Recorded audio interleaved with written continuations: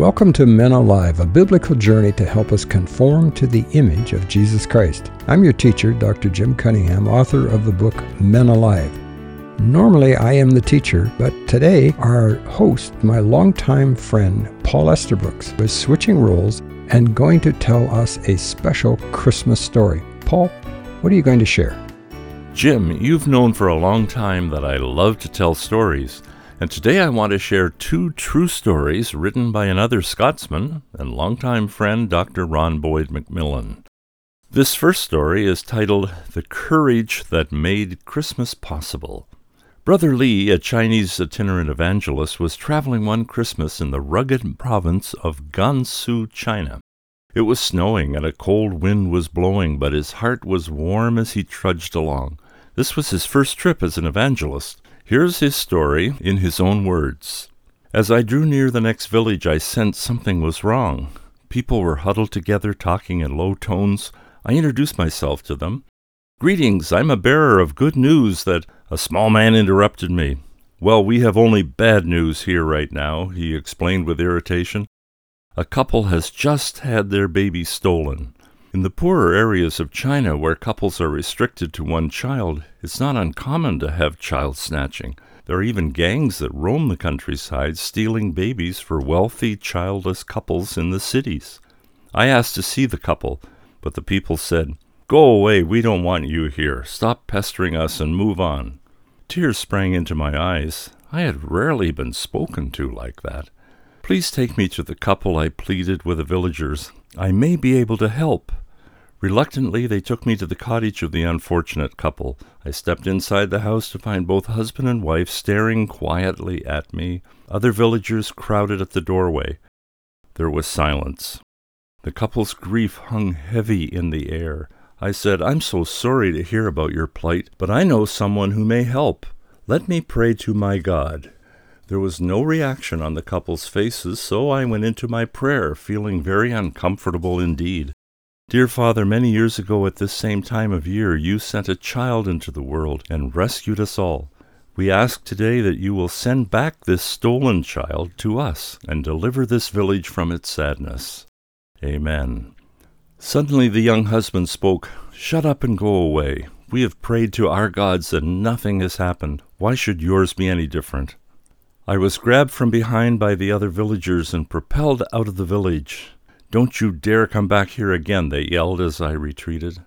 What a failure. I wandered the hills in a daze of humiliation and tears.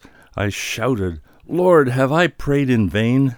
Then I stopped and began to think a little about Christmas. The Son of God had come to our world knowing he would be misunderstood, despised, beaten, finally crucified, yet still he came. And I thought, I went to that village expecting a hero's welcome, or at very least I relied on being a curiosity. Instead, I had only been treated a little like Christ was treated. Kneeling there in the snow, I knew what I had to do. I had to go back to that village, knowing for sure I would be despised. This was to follow in the Master's footsteps. He had the courage, so must I. Yet I quaked with fear. Those villagers had handled me very roughly. With a pounding heart, I turned and began to walk slowly back towards the village. It was going to be dangerous, and what would I say? Suddenly, across the still late afternoon air, I heard a baby's cry. I started in another direction. There was that cry again, coming from what appeared to be an old well shaft. I reached the shaft, and 6 feet down was a little baby wrapped in a thick blanket lying at the bottom of the dry well. 'Lord, I praise you,' I shouted into the well, and the booming echo frightened the child into another whimper. The baby was blue in the face, and I climbed down to hug some warmth back into it. This must be the missing baby from the village, snatched only that morning. I unwrapped the blanket. Aha, there was the explanation. It was a baby girl. Those who had snatched it did not know it was a girl, and finding later it was, left it in this old well to die. The city couples that finance this hideous trade invariably want only male babies. I walked back to the village with the precious bundle of life. The villagers came running. They were amazed and overjoyed. Loving hands led me to the cottage of the poor couple, and the smile on the mother's face as I placed her baby into her lap was unforgettable. "Come warm yourself by the fire," said the husband. They drew up a chair for me, and as the other villagers crowded around, he asked, "Who was that God you prayed to?" What an invitation! Here I was now, the honored guest, looking at 30 eager people, waiting with bated breath to hear the gospel. "Well," I began, "he came to earth in the form of a little baby, just about this time 2,000 years ago. The couple believed in Jesus that night, but I learned a great lesson too. I only heard that baby's cry because I'd turned to go back to the village. If I'd refused to go back, I would have walked in an entirely different direction, far out of earshot of the baby's cry. If I had not had the courage to share the gospel despite the consequences, I would never have found that baby, never have communicated the gospel. I had to first accept the price of evangelism, of taking the good news, knowing that I might be despised.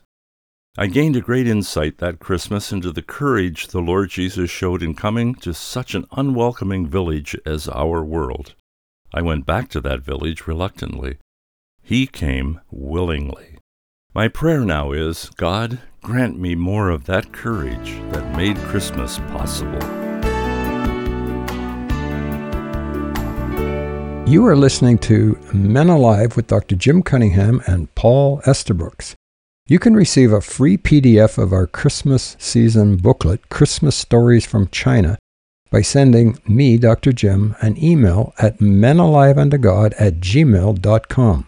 That's menaliveuntogod@gmail.com. Paul, what's the title of your second Christmas story? It's titled Brother Duan's Christmas Miracle. It was winter, and the engine of the bus had just expired in its futile battle with the cold.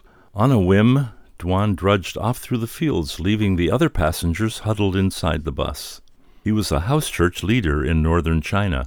Now 77 years of age, he still had no home to call his own. Truth is, he was deeply depressed and very lonely. He found a village and knocked on a door.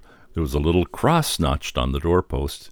"Is there someone here who loves the Lord?" he asked. "I would love to have some fellowship tonight." The door was opened, and Duan was warmly welcomed. They fed him hot congee and steaming vegetables, and he noticed they were all excited. It turned out they were planning to travel to a neighboring town to hear a dynamic Bible teacher from one of the bigger cities. "What's his name?" asked Duan. They replied, "Brother Wong." Duan asked, "What age is this Brother Wong?" When they told him he was in his early 40s, a great look of pain swept Duan's face. "What's the matter, brother?" they asked. "You see, I once had a son," he replied. "I knew him for only 2 months. Now he's dead. But had he lived, he would be 42 today. My wife called him Christmas Child, since he was born at Christmas time. I called him Isaac, because we had despaired of ever having a child. But 10 years after we were married, along he came, like we were Abraham and Sarah." They had lived under many pressures as evangelists with an unsafe future, and caring for a son was going to be difficult. One night his wife received a strong voice in a vision that said, "Give your son to your enemy." They decided on a course of action that caused Duan to wince in pain each day of his 42 years since. They decided to offer their boy to an old school bully of Duan's called Two-Finger Wu and his wife. A few days later, Wu came to the door. He arrested Duan on charges that were groundless. Duan was convicted and sentenced to life in prison. During interrogation, Duan told Two-Finger Wu he wanted to give his boy to them. Wu and his wife were childless. Years later, when Duan was finally released from prison, he learned his dear wife had died. Their son had indeed been adopted by Wu, but the entire family had disappeared under the rubble of a devastating earthquake. Duan said sadly, "God judged me for being so irresponsible with my little son." When they arrived at the meeting place, there was a crowd of 200 packed into the house. Duan had to sit in the courtyard with many others and listen to the young city teacher through the window. When Brother Wong began preaching, Duan got a terrible shock. It was like hearing himself. He began to tremble with fear. He staggered over people to get to the window and look at the preacher. Hearing the commotion, the preacher stopped and looked over to the window. And there was a minute of shocked silence as both men stared at each other. Duan began to apologize. "I'm sorry, everyone. I'm sorry, Brother Wong, for interrupting your excellent message. You see, I had a son who would be your age now, and if he had lived, he would have looked and sounded just like you." Tears came to Brother Wong's eyes, and he whispered hoarsely, "Are you Daddy Dwan?" Everyone wept. Father and son were reunited after 42 years. Wong had indeed been brought up by Two-Fingered Wu, who had been so impressed by Dwan's act of love and giving that he became a strong believer. Wu used to say to Wong, "I'm not your real father. He's a great man of God, full of grace and love. He gave you to me, and I give you all of my love and the encouragement to put God first, just like your real father did." As father and son continued to hug and weep, the elder of the church stood up and declared, "It's December. We have seen our sermon tonight. Christ came into the world to save sinners. That is Christmas. Just as Dwan handed his only son to the care of his enemy, so God handed over his Son to us sinners. Let's rejoice in their reconciliation and ours too."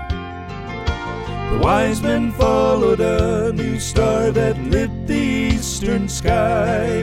While angels sang Messiah's birth, the shepherds wondered why.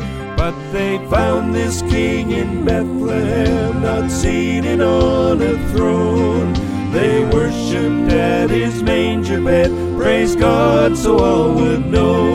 Come on in and join us, you are welcome here. Celebrate this Christmas, 'cause Jesus is here. Sing along with the family around the manger scene. Spread the message of Christmas all through the brand new year. Come on in and join us, you are welcome here. Celebrate this Christmas, 'cause Jesus is here. Sing along with the family around the manger scene. Spread the message of Christmas all through the brand new year. Spread the message of Christmas all through the brand new year.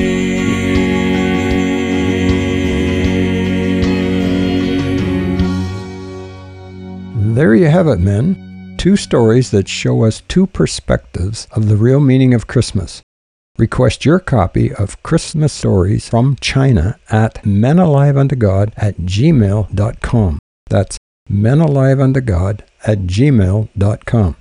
Men Alive is a production of Go Teach Global. Visit our website at goteachglobal.com.